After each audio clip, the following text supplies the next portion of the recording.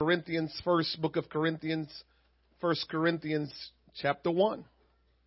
Amen. For those of you that use your device, by all means, please do so. For those of you that still have the Bible, amen, that you can touch, physical book, please do so. And for those of you that just like to look at the big text on the projector, you can do so as well.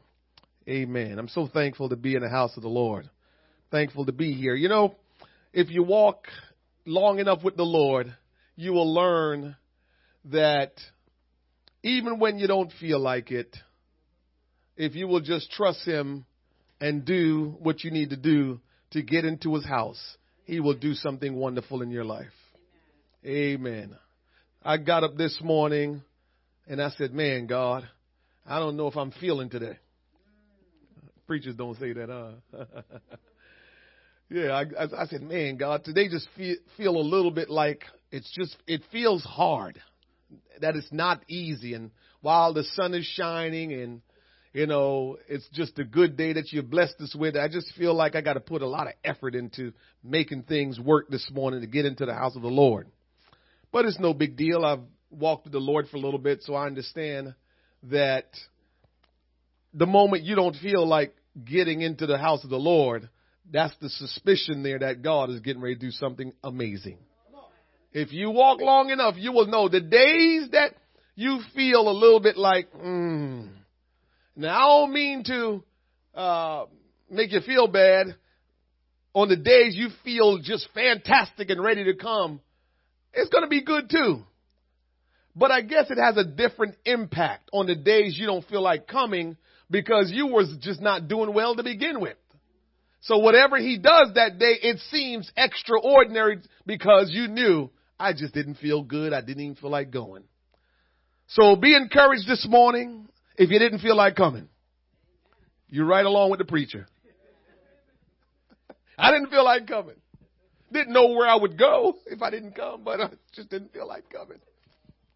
But you're right along with me this morning. So if you're riding with me this morning, say amen. 1 Corinthians chapter 1, verse number 10 says, we got a little bit of reading to do. We'll read to verse 18. Now I beseech you, brethren, by the name of the Lord Jesus Christ, that ye speak the same thing. I'm taking my time here. The word of God says that we speak the same thing. Oftentimes as people, we're trying to get away from one another. When you decide that I'm going to give my life to Christ, Christ says we have to become one, which means we speak the same things. And that there be no division among you, but that you be perfectly joined together in the same mind and in the same judgment. That word judgment there means the same opinion. For it had been declared unto me of you, my brethren, by them which are of the house of Chloe, that there are contentions among you. Now this I say, that every one of you saith, I am Paul, and I am of Apollos, and I of Cephas, and I of Christ. Is Christ divided? Question. Was Paul crucified for you? Or were ye baptized in the name of Paul? There's a lot going on there. Paul says, is Christ divided? You can all say, I like Apollos because he was a great man of God, or I like Paul because he was a great man of God, or I like this one and that one. We can like all of them, but what he's saying is, don't let that divide you because there's only one Christ. And he says here, which is very important, little thing here that you might miss. He says, was Paul crucified for you? He's making a point. Question mark. Then he says, or were you baptized in the name of Paul? So it must mean you're supposed to get baptized in the name. He says, were you baptized in Paul's name? So obviously There's a name that you're supposed to be baptized in. I ask you this question real quick. Is Father a name? No. Is Son a name? No. Is Holy Spirit a name? No. Okay, just checking. Verse 14 says, I thank God that I baptized none of you but Crispus and Gaius, lest any should say that I had baptized them in my name. Mine own name. Okay. And I baptize also the household of Stephanus. Besides, I know not whether I baptize any other. Now here we go. Hold on tight. For Christ sent me not to baptize. Don't get that twisted and say, oh, we're not supposed to be baptized. No. Here's what he's telling you. But to preach the gospel. Because without the gospel being preached to you, what good is baptism? So he's saying, let me preach the gospel, then you can be baptized. And so he's saying, I was sent to preach the gospel, not with the wisdom of words, lest the cross of Christ should be made of none effect. Verse 18, for the preaching of the cross is to them that perish foolishness. But unto us which are saved, it is the power of God. Father, let your Spirit have free course. Do what you will among us this morning. We are weak, but you are strong. Father, we open our heart that you may impart to us what you will. We surrender our life that you may do with our life whatever you please. For God, we don't know which way to go. We don't know all the answers to life, but you do. And so this morning, Almighty God, we look to you, the great God, master and ruler of everything, the giver of life, the creator of everything. We look to you for direction. We look to you for answers. We look to you for all of our needs. And Lord, we trust you. Let your will be done. Let your will be done. We thank you, Lord, and we praise you. In Jesus' name. Somebody say, in Jesus' name. Amen. You may be seated in the presence of the Lord. I've entitled the message today, The Gospel Works. The Gospel Works. How about you tell your neighbor, the gospel works? Tell your other neighbor, the gospel works.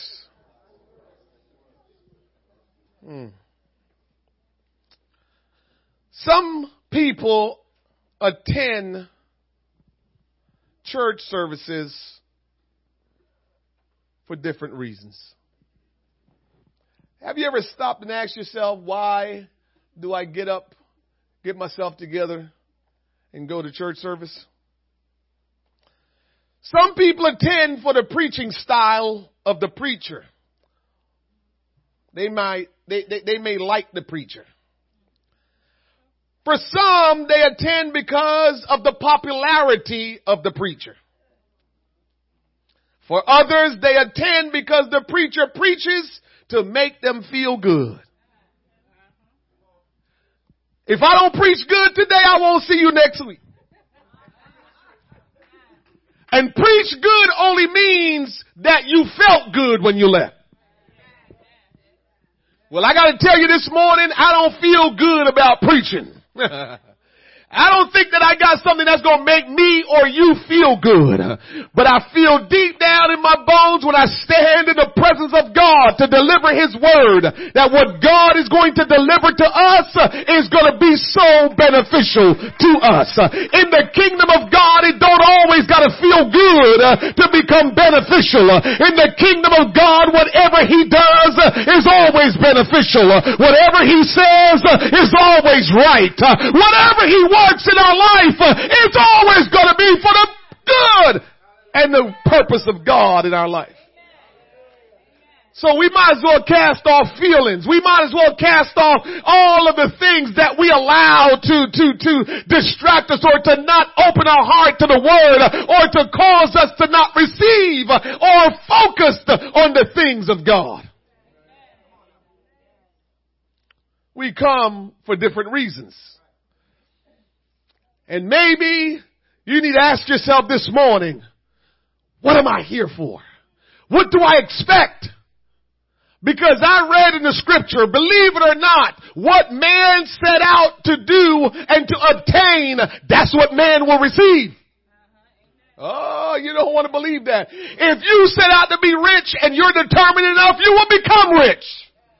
Whatever we set out to do, that's what we will do. God said it so because when God created us, He gave us dominion over everything. And so if God gave us dominion over everything, we have the right to take control of whatever we want to take control of. And whatever we are trying to accomplish, God has given us the faculties and the knowledge and understanding has out to accomplish it.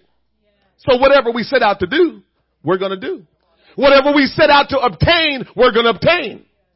Whatever you did not obtain is because you didn't put enough effort into it. It's not because you could not obtain it. If you didn't obtain it, it's because you didn't put enough effort. You didn't put enough time. But if you put it in and you try to accomplish it, you will because God made you so. We won't ever have an excuse or reason as to why we never accomplished anything. And so that goes for our walk with God. See how good God is? He made you so that you will be able to accomplish whatever He has set forth for you to accomplish in Him. But while He said it so, guess what? It means you can also accomplish what you want outside of Him. God is fair. He is just. And He has given us the power of choice. We have to take our eyes off people and focus them on Jesus. We have to take our eyes off people and focus them on Jesus. People will let you down some of the times. God will never let you down. God said He will never leave you nor forsake you. God has every answer for every question that you will have. It doesn't mean He's going to answer all of them, but He has the answer to every question. And if we would take our minds and our focus off people and put them on Jesus, I believe that alone today will change our life, will change our direction, will propel us to where God is calling us to. We got to put our focus on Jesus, not on people. If you was at marriage meeting, you'll see that very well. Adam, the reason why he sinned against God, he put his eyes on Eve and took it off of Jesus. That's why the whole mess started in the garden. He took his eyes off God and put it on Eve. And it's hard to see two things at the same time. Oftentimes, most people who attend church service are hearing the message they want to hear and not the message that is being actually preached. Will that be you this morning? That you will hear the word of God being preached, but somehow you're hearing a different message than the message that God is trying to get through to you. There's a message this morning, and the message is the gospel works. There's a message this morning that God wants us to know, and that is to put our focus on Him. There's a message this morning, and that is God is interested in transforming your life, is to making you into the best you could ever be. There's a message this morning, and God is calling you to hear it the way He wants you to. The gospel is so undervalued to the Christian as well as the non-Christian. This morning I'm bringing the gospel to you because I believe we've allowed the gospel to become invaluable. It's not valuable to us the way it's supposed to be. We don't value the gospel. We come into the house of the Lord and we want to hear about, how can I overcome my situation? Give me an answer. Give me an answer. Let me tell you something, church. We got to get to this place to understand. When you get in Jesus, you will understand. But you got to get into a place and realize when man sinned in the garden, we invited so many things into our society, and some of them will never be gone. They will always exist. But when Jesus Christ came, He came that we will have the authority and that we will have the mindset and that we will have what we need to live in this world that we messed up and still be overcomers and still be victorious. We can't worry about every single thing because it won't get fixed. It won't get changed. People will stay sinners. People will stay just doing the wrong things. But if we will look to Jesus, we will live in this world as crazy as it is and still be victorious. We can't just come and say, I'm going through and I need this. I'm going through, will you help me with this? I'm not telling you God don't love you that much that He wants to help you. He wants to help you, but somehow we allow what we're going through to distract us from doing God's business. Can you imagine being God? Can you imagine being God? And God is saying, all you ever ask is for me to help you with your stuff, but you never ask me how you can help me with my stuff. Just think about that as God. God is saying, I got you and I will take care of you. But when you going to do something for me? All you ever want is for me to take care of your situation. All you ever want is for me to straighten this out and straighten that. And many of the things you're asking me to do, I've given you power to do it. I've given you the power to do it. God help me this morning. God has given us power to take care of a lot of situations, but we don't want to do it the way God says. We want to do it the way we want to. We want to work it out the way we think it should work out. But God knows.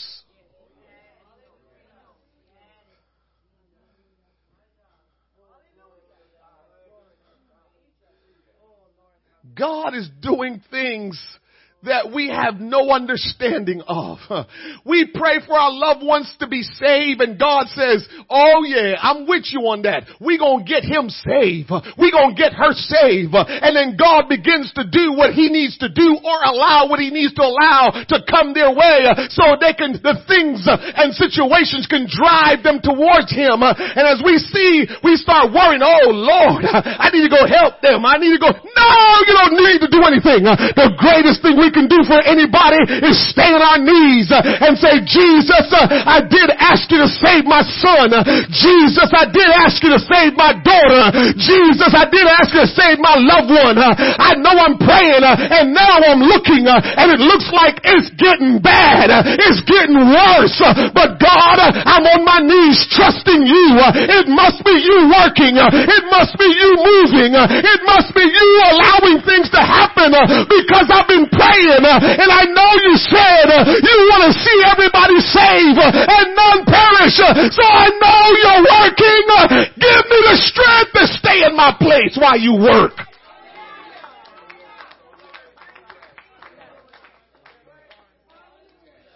That's what we're supposed to be doing. But we always feel like there's something more we gotta do. We always feel like we gotta go do something and God is saying, are you kidding me? I got this. Are you kidding me? I'm working. You just don't understand how I work. And you know why we don't understand? Because we're so connected to our problems and our situations. I gotta tell you, church, because we're all human and all flesh, we all got problems. But man, oh man, I've experienced God in such a way that I look at my problems and laugh at them. I look at my situations and laugh at them. Somebody from afar might look at me and says, man, he's so nonchalant and don't care. It ain't nonchalant and don't care. It's because I trust Jesus. You know why I trust Jesus? Because I'm working with him. I'm side by side with the Lord saying, God, what will you have me to do? Whatever you want me to do, that's what I'll do. And if I'm doing Jesus' business, I know he'll take care of mine. We worry a lot because we're not doing his business. We don't even realize that we are not doing his business, so we worry so much. Why do you think you're worrying? Why do you think you're worrying? You remember the Apostle Paul? Some of you Bible scholars remember Paul was on his way to Rome and the ship, he got on a ship and all of a sudden the ship just got in an accident and it was being destroyed. Right before it happened, they started worrying. Paul said, there will be no life loss on this ship. They look at him like he was crazy. You know what he said? Because I'm supposed to go to Rome. The Lord told me I'm supposed to go to Rome. And so because I'm on this ship, ain't nothing happening to nobody. I'm going to Rome. When are we going to get that attitude? Because the secret to that attitude is he was on the mission for the Lord. If the Lord sent you somewhere, guess what? Nobody can stop you. Because nobody can stop the Lord. And when we get on board with God and say, Lord, whatever you want me to do, that's what I'm going to do. When we get on board that way, nobody can stop you. That's why the devil try to keep you from serving God. That's why the devil keep you from coming to church. Because the more you come to church, the more desire you have to serve the Lord. The more desire you have to please the Lord. And if the devil can stop you from serving God, what happens is you get into a place where you're not worth anything because you're not doing anything for the Lord.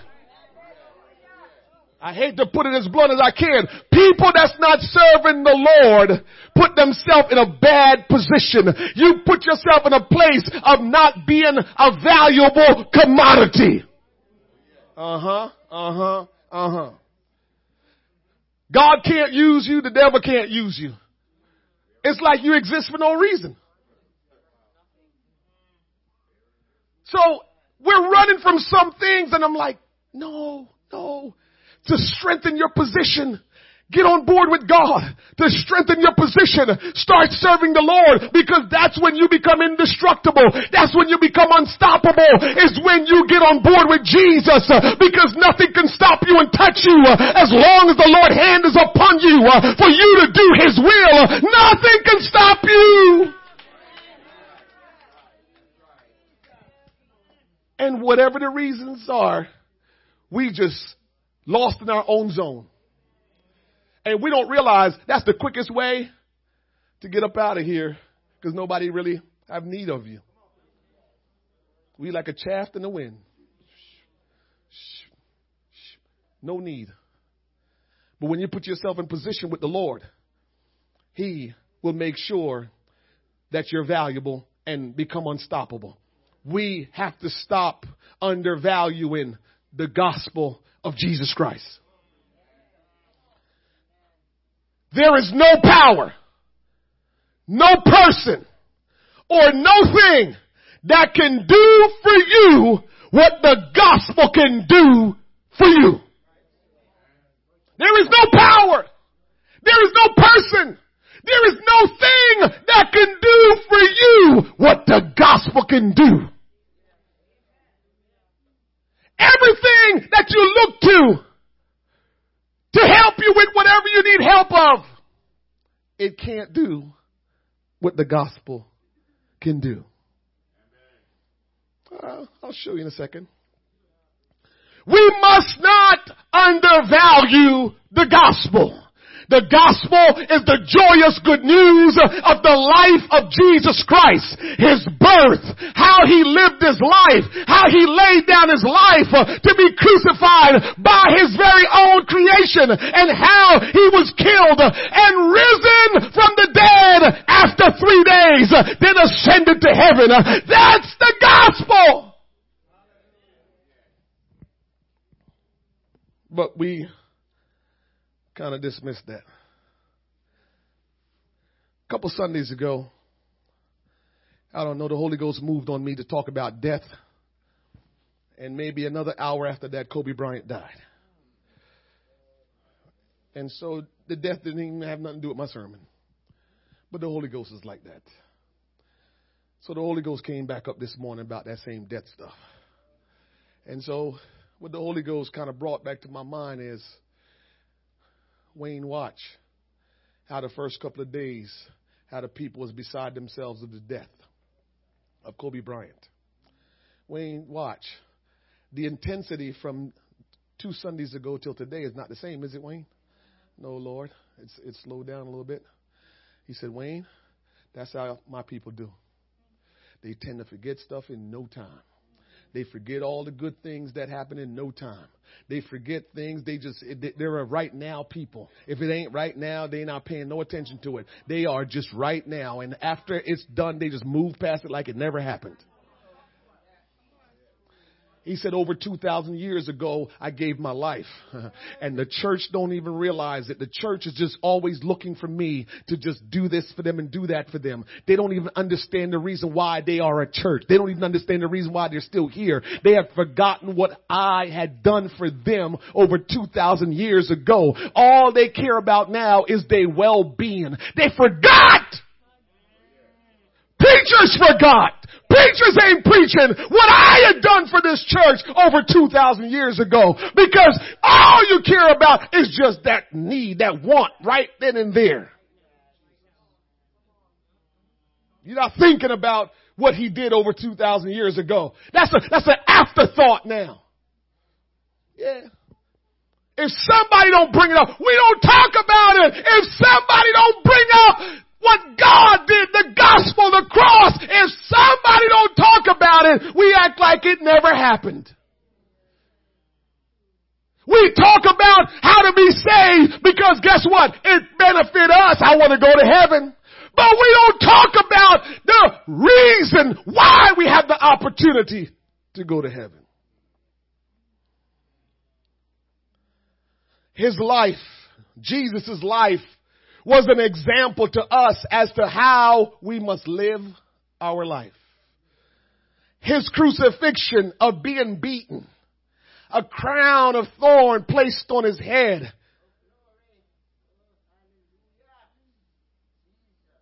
it was him being nailed on the cross and then the sword being thrust in his side.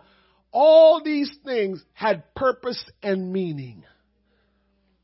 He lived his life for us to have an example of how we need to live our life. Yes. The crown of thorn that they placed on his head. Well, first when they beat him, let's go with that. They beat him. And they beat him 39 times. He received lashes. And not like with the belt that me and you have. We're not going to get into that. His flesh was being pulled out every time he got a beating. Every time he got a lash, boom, flesh being pulled out. 39 times. You know what those 39 times are for, Brother Chubby? By his stripe, we are healed.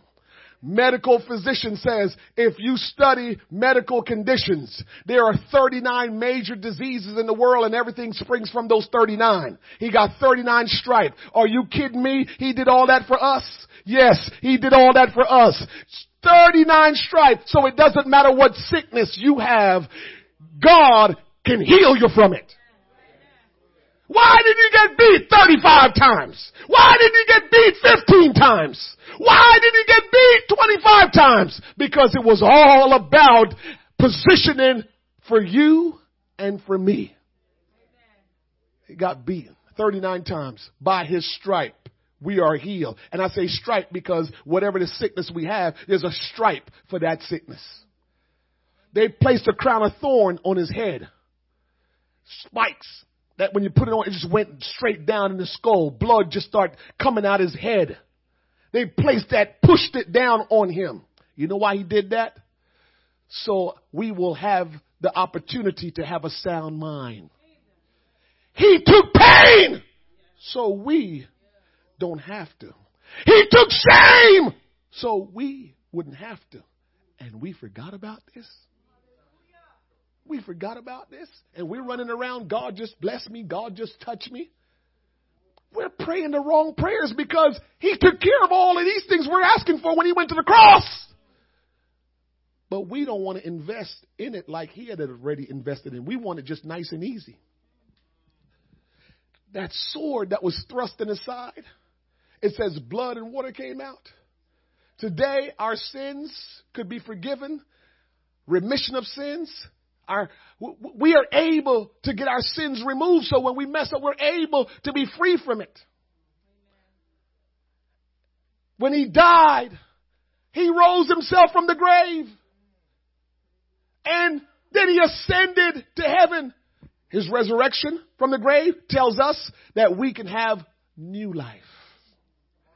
That we too can have our life be resurrected and be changed. And then his ascension means we have the opportunity to live eternally.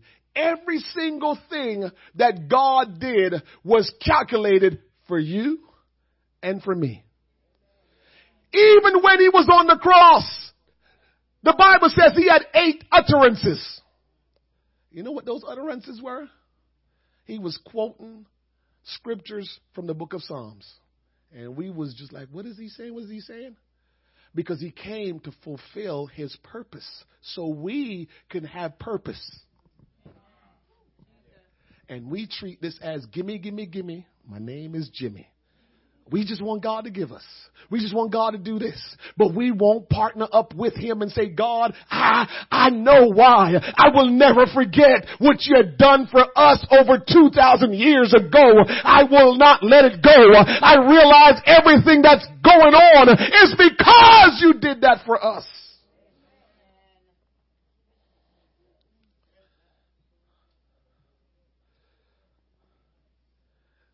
There is no person, no power, no thing in this world, out of this world, that can do for you what the gospel can do.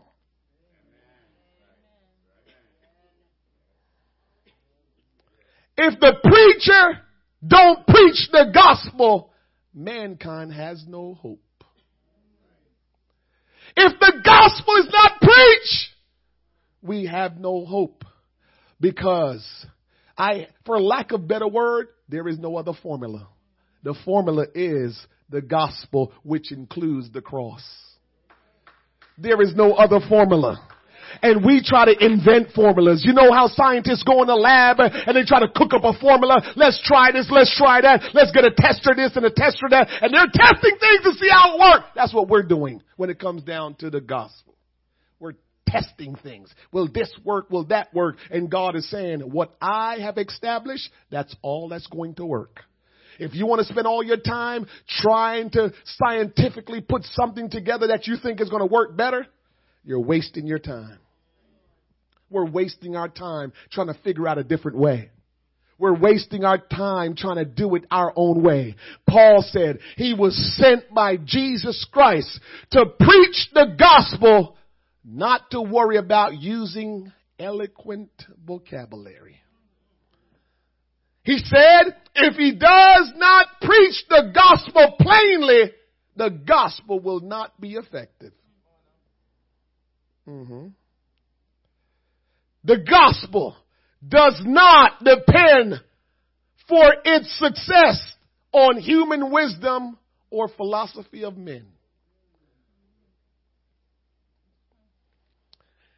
If God's preacher neglect to preach the gospel message, which encompasses the cross, there is no hope for mankind to be saved and live a victorious life. So what kind of life were you trying to live? Because that's where the conundrum is. We want to live the life we feel like we need to live. And God is saying, I have a life that I've established for you to live. Now that's a conundrum, because the bottom line is it's hard for us to believe anyone could think of a better situation for us than us. Yeah? Oh, you can sit there and act like you don't understand what I'm saying. We have a hard time believing anyone can have a better plan for our life, better than what we have. And that's the struggle. Because that's how we're living. We're living like I kind of know what I want. I know what I want to do. I hear you. But because this is so simple, but we make it so hard. Are you all knowing? Are you all powerful? So you're always going to get jammed up. No matter how smart you are, no matter how much you think you know, you're always going to get jammed up. Now the all-knowing, all-powerful creator, now he has a plan for your life that will supersede any plan you have and will be greater for you than any plan you can make. But will you trust him? Why wouldn't we trust him after all he went through for us?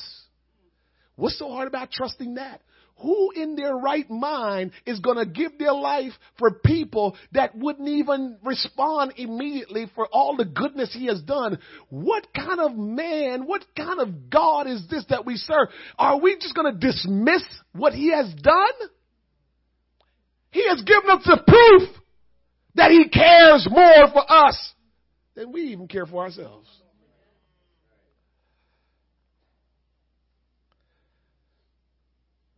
Listen, all that he did in giving his life, it was for us. It was for our life to be what it needs to be. Only when we respond to the gospel as Jesus wants us to respond can the gospel work for us. We want the gospel to work, or we just want God to do stuff.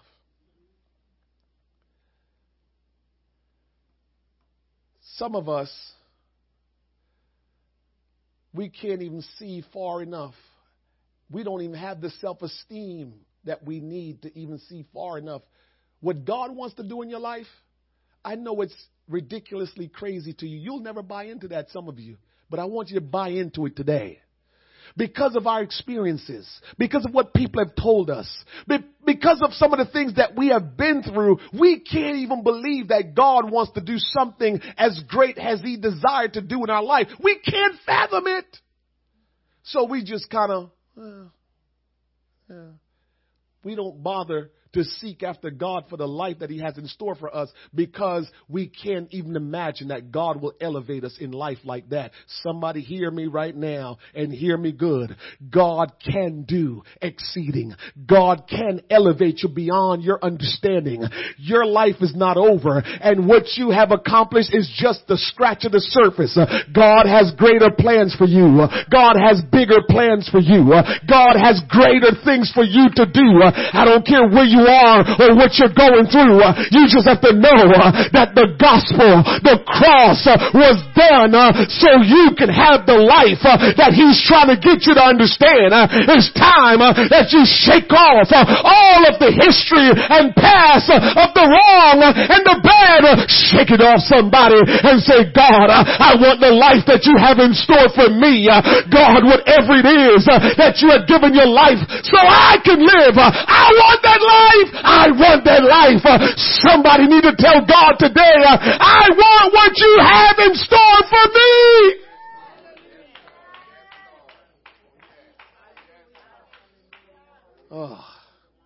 Oh. Somebody help me today. Don't sit there on this. Don't sit there on this. Don't sit there. Come on. Don't just give up like that. You're giving up when you decide that this is just who you are and what you're going to do. It means you're giving up. And the only way the gospel don't help you is if you give up. Don't give up. Don't give up on yourself. Don't give up on people. Don't give up because God has not given up on you.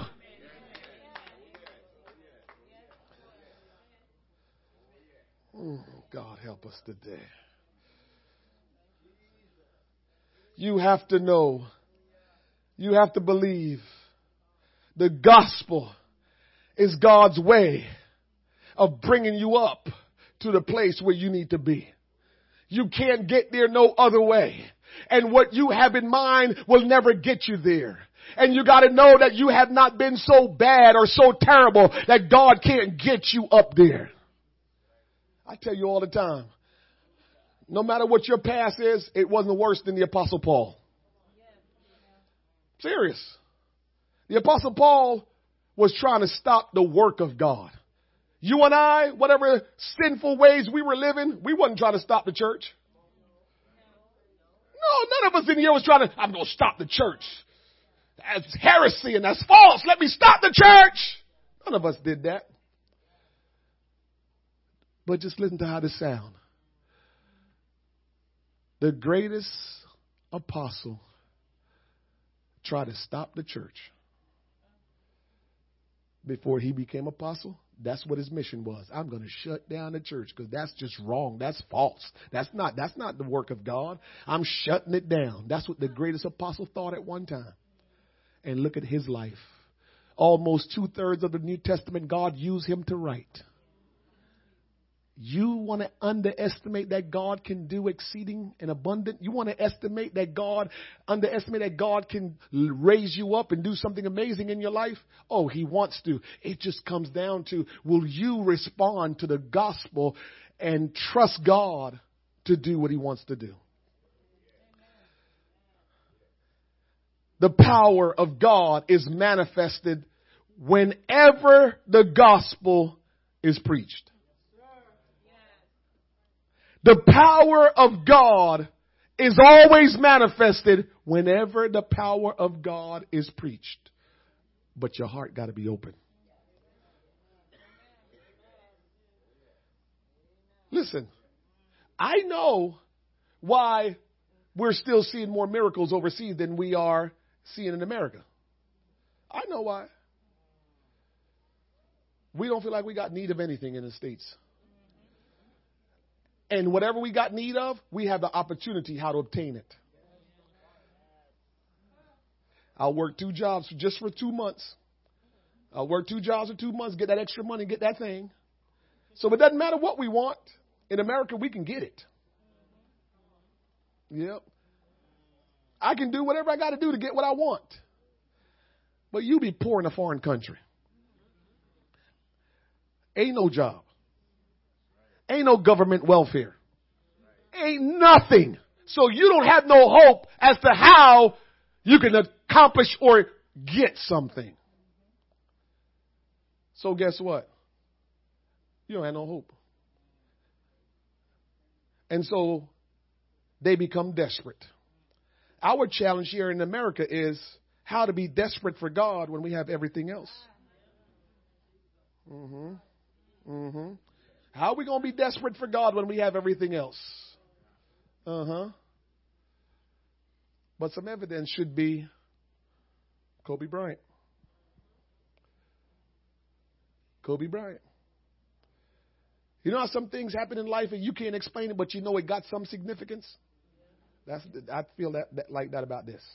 I don't understand it. I don't know what to think about it. I don't have no thoughts on it. All I know is this thing has some kind of significance, Lord. This thing has some kind of significance. And the significance I would bring to you today to give thought to is, dude was almost a billionaire. If he flying place with a helicopter, remember, helicopter. That's how he was moving around because L.A. is crazy with traffic. So he decided, let me get a copter and I can move quickly without getting jammed up. But none of us are in control of when we're going to die. None of us are in control of when we're going to die. None of us are in control of when we're going to die. And maybe if we will take ourselves to that place of thinking, then we will realize, I need you, Jesus. I need you. I need to know you. I need to walk in your purpose because Jesus, I cannot die without you. I know we all got to die, but I can't die without you.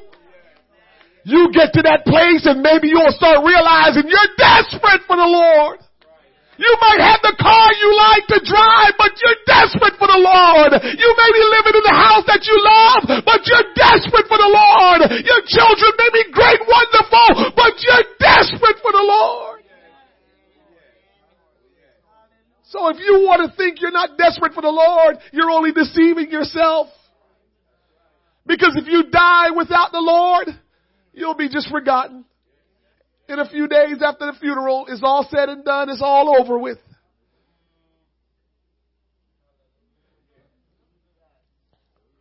But there's some of us today. Jesus had given his life over 2,000 years ago. There's some of us that haven't forgotten. There's some of us that haven't forgotten. That's how you know that's significant. Over 2,000 years ago, Jesus laid down his life for us. But we still remember. But you got to live this thing like you still remember. You got to live this thing like you still remember. You got to realize this is not just business as usual, church. It's not just business as usual. We got to get a hold of what Jesus have for us.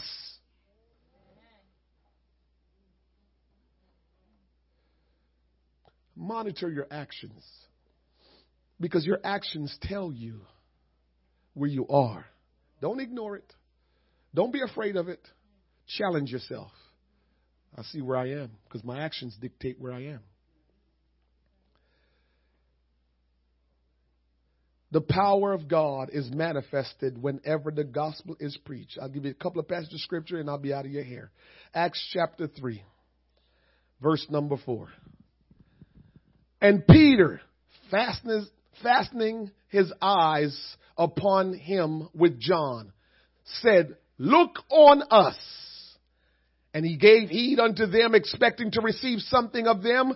Then Peter said, "Silver and gold have I none, but such as I have give I thee." Brother Scarlett, in the name of Jesus Christ of Nazareth, rise up and walk. Now hold on to that. Hold on. Don't let that leave you. We're going to read a little bit more, but just remember that part. And he took him by the right hand and lifted him up. And immediately his feet and ankle bones received strength. And he leaping up stood and walked and entered with them into the temple, walking and leaping and praising God. And all the people saw him walking and praising God, and they knew that it was he which sat for alms at the beautiful gate of the temple. I got so much to show you today, but I'm not going to belabor the point. The man was lame, and he was at the gate of the temple begging for money. What's my point of telling you that? He had a need. We're in trouble because we don't realize why things are not working. We don't have no need.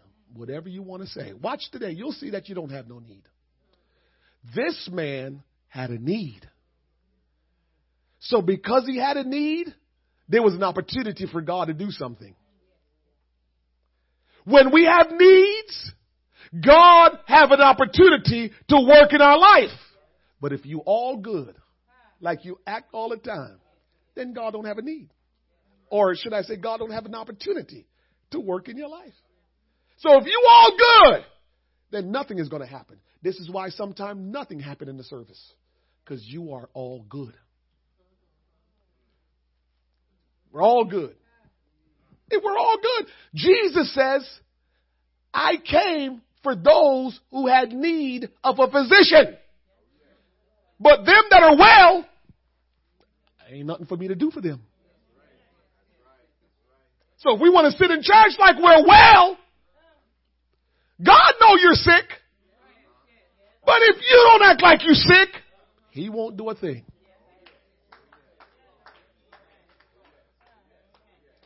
I told you, I'm done playing games. I don't know if it's age or I'm getting closer to Jesus or I think I'm going to die soon. I don't know what it is. I'm done playing games. It is what it is. You call it what you want. But all I know is I got to dig deeper into Jesus. That's all I know. I don't want to know nothing else. And I'm not going to be embarrassed for nothing. Jesus took my shame on the cross. When they stripped him naked and whipped him on the cross, that was shame. And he took on that shame so I wouldn't have to worry about shame. You can worry about shame if you want. Because everything you're going to accuse me of, I'm going to tell you God forgave me of. Everything that you're going to say, look at you about, I'm going to say God took care of it on the cross. Everything that you can ever say about me, or you can ever just try to conjure up against me, God took care of it on the cross. You're the one that's deceived if you think you can bring up a past or you think you can say something about me. God took care of it on the cross. That's the attitude you better have. And when you have that attitude, you don't have to worry about what you do. Because later for those people that's looking at you talking about, look at her, look at him. I wonder what's going on. Sister, you lost. Brother, you lost. Because what God has done on the cross for me, I'm not ashamed to lift my hands. I'm not ashamed to worship him. I'm not ashamed to cry out, to lay before him. I'm not ashamed because he took shame for my shame.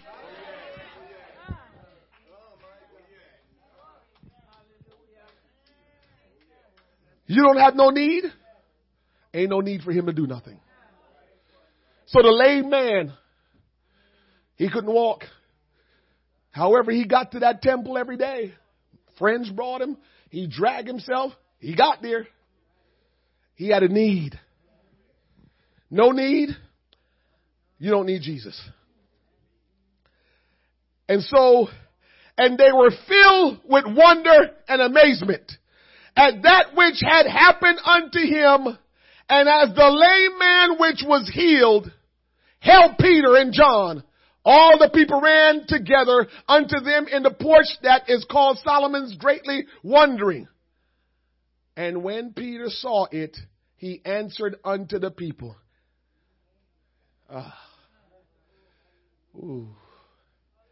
Ye men of Israel, why marvel ye at this?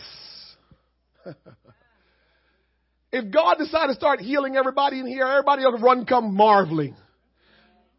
And God probably want to just get mad and say, this is what y'all impressed with, huh? Can I tell you a little secret? God is more impressed with you when you are interested in him more than interested in what he can do for you.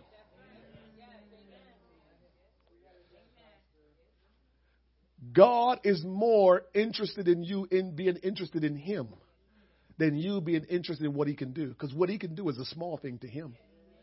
He's like, are you kidding me? I don't care about that. I took care of that on the cross. He's not impressed by his power. You know what he likes? Relationship with us. He's interested in you as an individual. And because he's interested in you, yeah, he's going to heal you and do all that stuff, but he's more interested in you.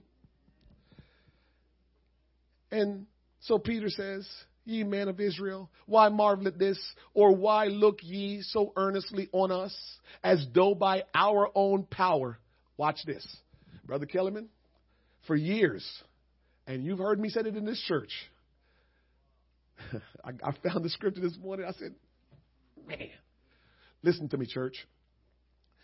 It says here, as though by our own power or holiness.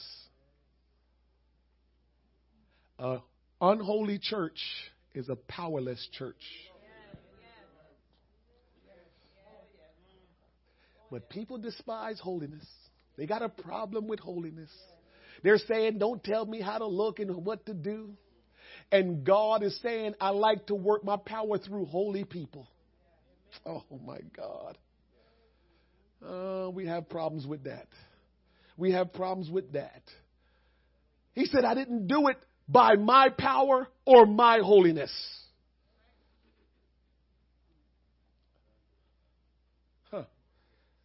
There's something about us being holy. There's something about us honoring holiness. that comes out in the power of God. And when people are holy, it's something about it. He says, be ye holy as I am holy. And when holy people approach a holy God and connect with this holy God, there's a power that begins to be released. There's something that begins to happen because God already said, be ye holy as I am holy. There's something that happens when you're holy that don't happen when you're not holy. As though by our own power or holiness, we had made this man to walk. The God of Abraham, here we go now. The God of Abraham and of Isaac and of Jacob, the God of our fathers, had glorified his son Jesus, whom he delivered up and denied him in the presence of Pilate when he was determined to let him go. But ye denied the Holy One and the just and desired a murderer to be granted unto you. Did you know that when Jesus was being crucified, they gave the Jews an opportunity to either let go Jesus or let go a murderer? And guess what they said? You keep Jesus, give us the murderer. That tell you where our mind is. We just go with what everybody go with. And kill the Prince of Life, whom God had raised from the dead, whereof we are witnesses. And his name, through faith in his name, had made this man strong. So let me tell you a secret in case you didn't know. The power of God is manifested when you speak the name of Jesus. Because if you want to really boil it down, Jesus is the gospel. You have no clue what you do when you say in the name of Jesus, because you know who Jesus is. He is the Almighty God who manifests himself as man and still was God and walked this earth and laid down his life and let the people he created kill him, mock him, crucify him, and rose himself. Jesus is the gospel. And so that's why we can use that name. That's why we said this morning, demons tremble at the name of Jesus. You know why? The demons know who he is. When will we know who he is and begin to speak his name with authority, with boldness, and watch the power of God begins to be unleashed, because the name of Jesus is who God is, and he is the gospel. Ooh. Jesus is the message. Jesus is the gospel. Jesus is the one they crucified. Jesus is God Almighty. So when we begin to do anything, we need to speak that name. It's the name, because it is the gospel. When I say in the name of Jesus Christ, when I say it, I just shake on the inside. I don't know about you, but when I begin to call that name, my insides begin to shake. My hands begin to move. There is a power and an energy that start to move all in me because I reverence that name. I know who that name is. I know the power that manifests that name. I'm done. Give me your last text today. Stand with me. Here is the last text. Acts chapter 10, verse 34. The gospel really works. We can't forget about it. We can't forget what it means. We can't forget what it does. We can't put the cart before the horse. And that's where we get jammed up and don't see good results. is because we're trying to. You remember the sons of Sceva? Some of you know, some of you probably don't know. But what had happened was the apostles, a couple of the apostles, laid hands and cast out demons. Then the sons of Scevas, they decided, we're going to do the same thing. They laid hands and the demons just walloped them. They had to run. They run out of the house naked. You know what the demon said? Jesus I know. Paul I know. But who are you? So what it means is, when you know the name, when you know who is the name, when you use that name because you know the name and who is the name, demons got to go. They got to tremble and get to fear and move out. But if you ain't legit,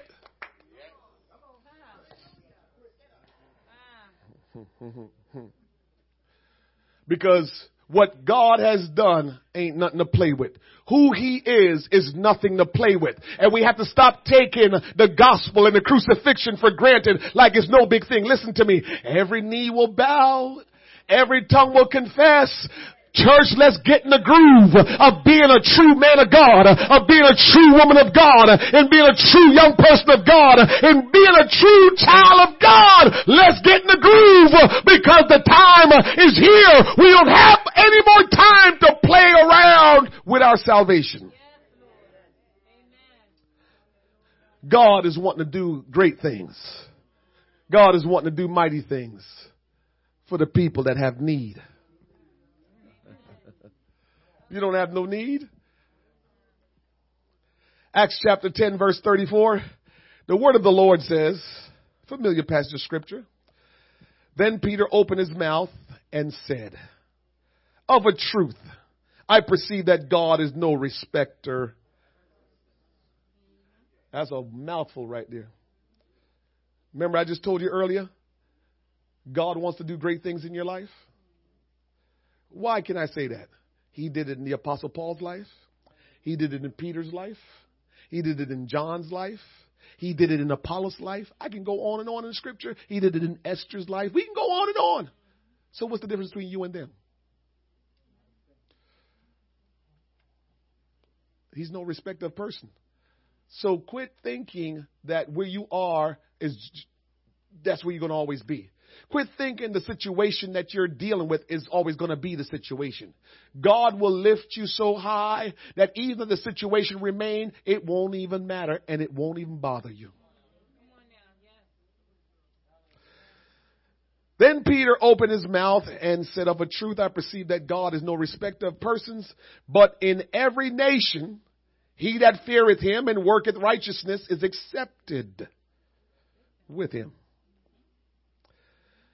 The word which God sent unto the children of Israel, preaching peace by Jesus Christ. He is Lord of all. That word, I say, ye know, which was published throughout all Judea and began from Galilee after the baptism which John preached. How God anointed Jesus of Nazareth with the Holy Ghost and with power, who went about doing good and healing all that were oppressed of the devil. For God was with him. He was God. And we are witnesses of all things which he did both in the land of the Jews and in Jerusalem, whom they slew and hung on a tree. He preaching the gospel. In case you missed it, Peter is now preaching the gospel. God sent him to a non-Jew. And since the Jews thought that the salvation was only for Jews, God twisted them and said, that's what you all thought. That's your presumptuous self thinking that salvation was only for Jews. Salvation was for everybody. I'm sending you to a non-Jew. You Jew boy, you go into this non-Jew boy and go preach to him. That's what I'm sending you to do. Because you don't have this lock. Nobody have this thing on lock. Go preach to the Gentile. And so, okay, Lord. So Peter go preach to him. That's why Peter said, I perceive. That was his nice way of saying, Ooh, y'all not Jews, huh? That's what happened. He showed up and realized they wasn't Jews. Uh-oh, snap. I perceive. God is no respecter of persons. Shut him down real quick. And so Peter's preaching and says, here's what y'all did. Y'all slew him and hung him on a tree.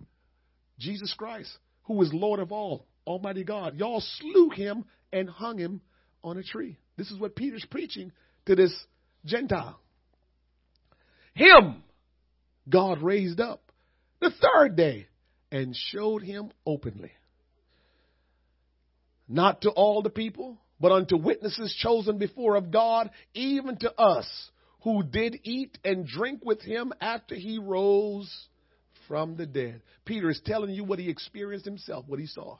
And he's preaching this gospel, this beautiful gospel to these Gentiles.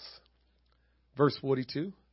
And he commanded us to preach unto the people and to testify that it is he which was ordained of God to be the judge of the quick and the dead, to give all the prophets witness that through his name, remember we just read, in the name of Jesus Christ of Nazareth. That's why I told you, hold on to that. When you speak the name, you understand the gospel, the crucifixion, because just anybody, some people use his name in vain, but they have no clue. But when you come to know him and you use that name, you realize I'm preaching the gospel, just saying the name of Jesus, because I know Jesus is Almighty God that manifests himself in flesh to move among this world and do great things and then lay down his life so we can kill him. Because if he didn't die, all of us would have to die that same kind of death for the sins that we committed. To him gave all the prophets witnesses through his name, whosoever believeth in him shall receive remission of sins. Shall receive. It didn't say receives. You know, people like to tell you, just believe. No, there's actions. Now, here's the powerful part. While Peter yet spake these words, the Holy Ghost fell on all them which heard the word. All them. The other day, I read some scripture that told you some of them. This one say all of them. You know what that means? All of them realized they had a need. You want me to tell you about these people? These people were following a man named Cornelius. And Cornelius was a good man. He was a godly man, but he knew something was missing in his life. And one day, as he was praying, God told him, send for a man named Peter from Joppa. And while Peter was praying, God told Peter, some men are downstairs for you and go with them. God orchestrated the meeting. And so when Cornelius sent for Peter, guess what? He told his household, because he had people following him in that way, the way of Jesus Christ. But they had a need. They didn't have all the truth. And so while they were following, now he sent for Peter. He told his whole house, God told me to send for this guy named Peter. We're all going to gather in this house and we're going to wait for Peter to come. So let's stay here. Peter will be here in a few days and we will hear what he has to say. When Peter came in, they were in awe because they knew he was sent from God. As a matter of fact, they tried to almost bow and all that. So Peter said, no, don't do that, please. We're not God. And so Peter began to preach the gospel to them. People that knew they had a need. It's going to come back to that today, and it will continue to be that. If you don't think you have a need, nothing happens. If you think you have a need and you call on the name of Jesus Christ, that need will be met or exceeded.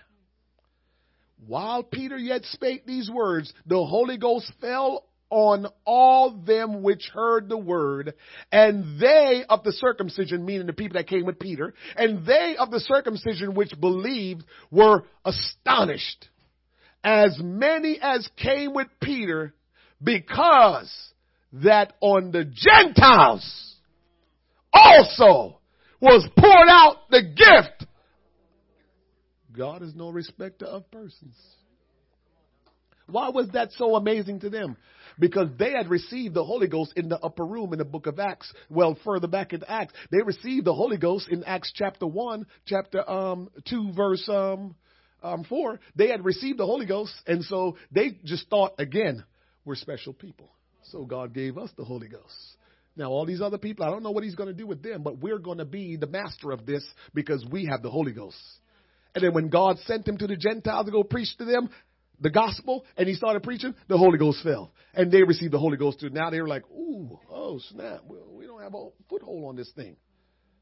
How did they know they received the Holy Ghost? If you don't get comfortable with this stuff here, I don't know how you're going to make it. Because Peter says, they received the Holy Ghost like us. Well, Peter, how you know they received the Holy Ghost like you? Because, you know, a lot of people say, I have the Holy Ghost because I feel it. I have the Holy Ghost because something happened. I hear you. I challenge God. God, I want the Holy Ghost like the Bible says. I don't want to go by my thought because somehow I don't see it working the way it's working for other people. Take your eyes off people. Forget about the pastor. Oh man, they speak in tongues. Forget about them. Put your eyes on Jesus. Jesus, I read it with my very own eyes. Yeah, I heard the pastor preaching, but I read it and I see it. I see it here for myself. I want to experience it the way the Bible teaches it. And you don't have to fear because God is a man of his word. He said he promised you will receive it.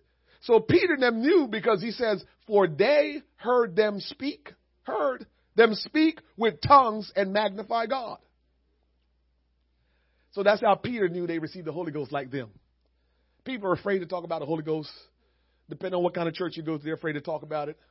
Some people talk about it, but talk about it crazily. You know, verse 47 says, now Peter says, can any man forbid water that these should not be baptized, which have received the Holy Ghost as well as we? And he commanded them to be baptized in the name of the Lord. He commanded them. If I try to command y'all, y'all ain't coming back. Julius, if I command people, y'all be like, nah, that's a crazy church. Did that dude think he got it? I don't know who he think he is. He ain't God.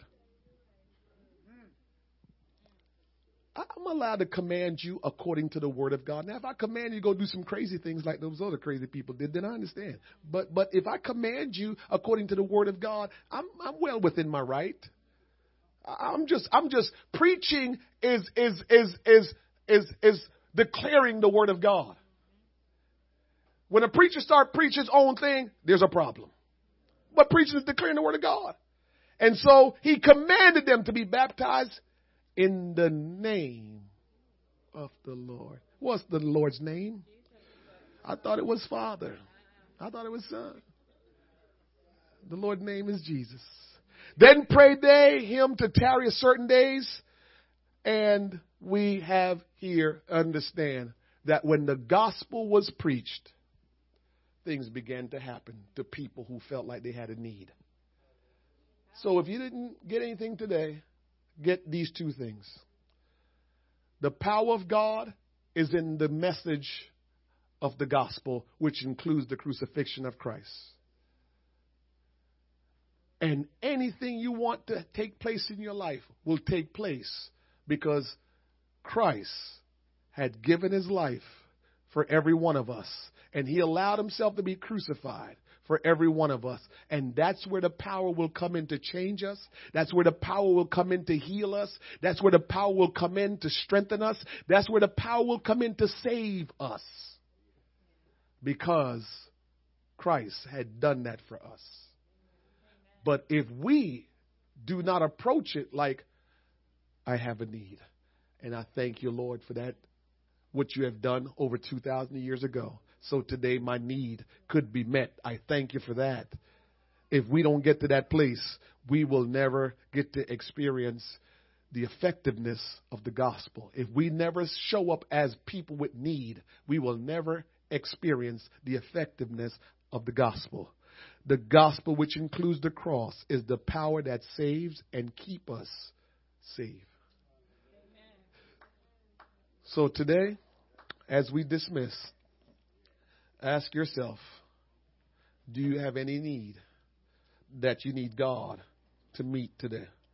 If you have the need, God will do it. If you don't have a need, then God says, I'll see you next time. Lift your hands. Lift your hands to the heavens. I want you to think about what your greatest need is and really, really embrace that need. We'll pray in a second, but I want you to think about, do you have a need? What is that need? Is it truly a need? And now that you can say truly, this is my need, now we can go before the Lord. Father, in the name of Jesus, wherever and whenever the gospel is preached, your power was always imminent. Your power was always released. Your power was always manifested. And for every uplifted hand, for every person that know for sure that you had come into this world, lived a life of example, lay down your life, be crucified, be killed, and rose on the third day and ascended to heaven. Lord, for every person that is in this place today that truly believe that and will speak the name of Jesus because they have a need, I touch and agree with them that that need will be met. That need will be met today, Lord God. Lord, the need that they have to be one with you. The need that they have, Lord God, to fulfill, to step into their purpose in you. The need that they have to be filled with the gift of the Holy Ghost. The need that they have to take their rightful place in the kingdom of God. The need that they have, Lord God, to live a life of example for all to see. That need, Lord God, let it be fulfilled today. Let it be exceeded for every person that will cry out, for every person that will call out to you, for every person that needs deliverance. If you need deliverance, be bold today and say, God, will you deliver me? You know what you need deliverance from. Will you just lift your hand and say, God, only you can deliver me. If I'm not delivered by your power, if I'm not delivered according to the power of the name of Jesus Christ, if I'm not delivered by that, I don't think I can ever be delivered, Lord. How else will I be delivered? And so, Lord, I touch and agree for every person in this house that is calling on your name and crying out for deliverance. I pray for their deliverance, that they will no longer be ruled, be bound, be controlled by anything else, that you will become the force in their life, the power in their life that will guide them, that will lead them, that will move them in the name of Jesus, in the name of Jesus, in the name of Jesus. I pray, Lord God, that you'll baptize somebody with your spirit in this place today, that Lord, for the first time they will talk in tongues as the Spirit gives them the utterance, because God, they have a need for every person in this house that have a need. Will you receive from God today? Will you receive from God today? Will you receive from God today? In the name of Jesus.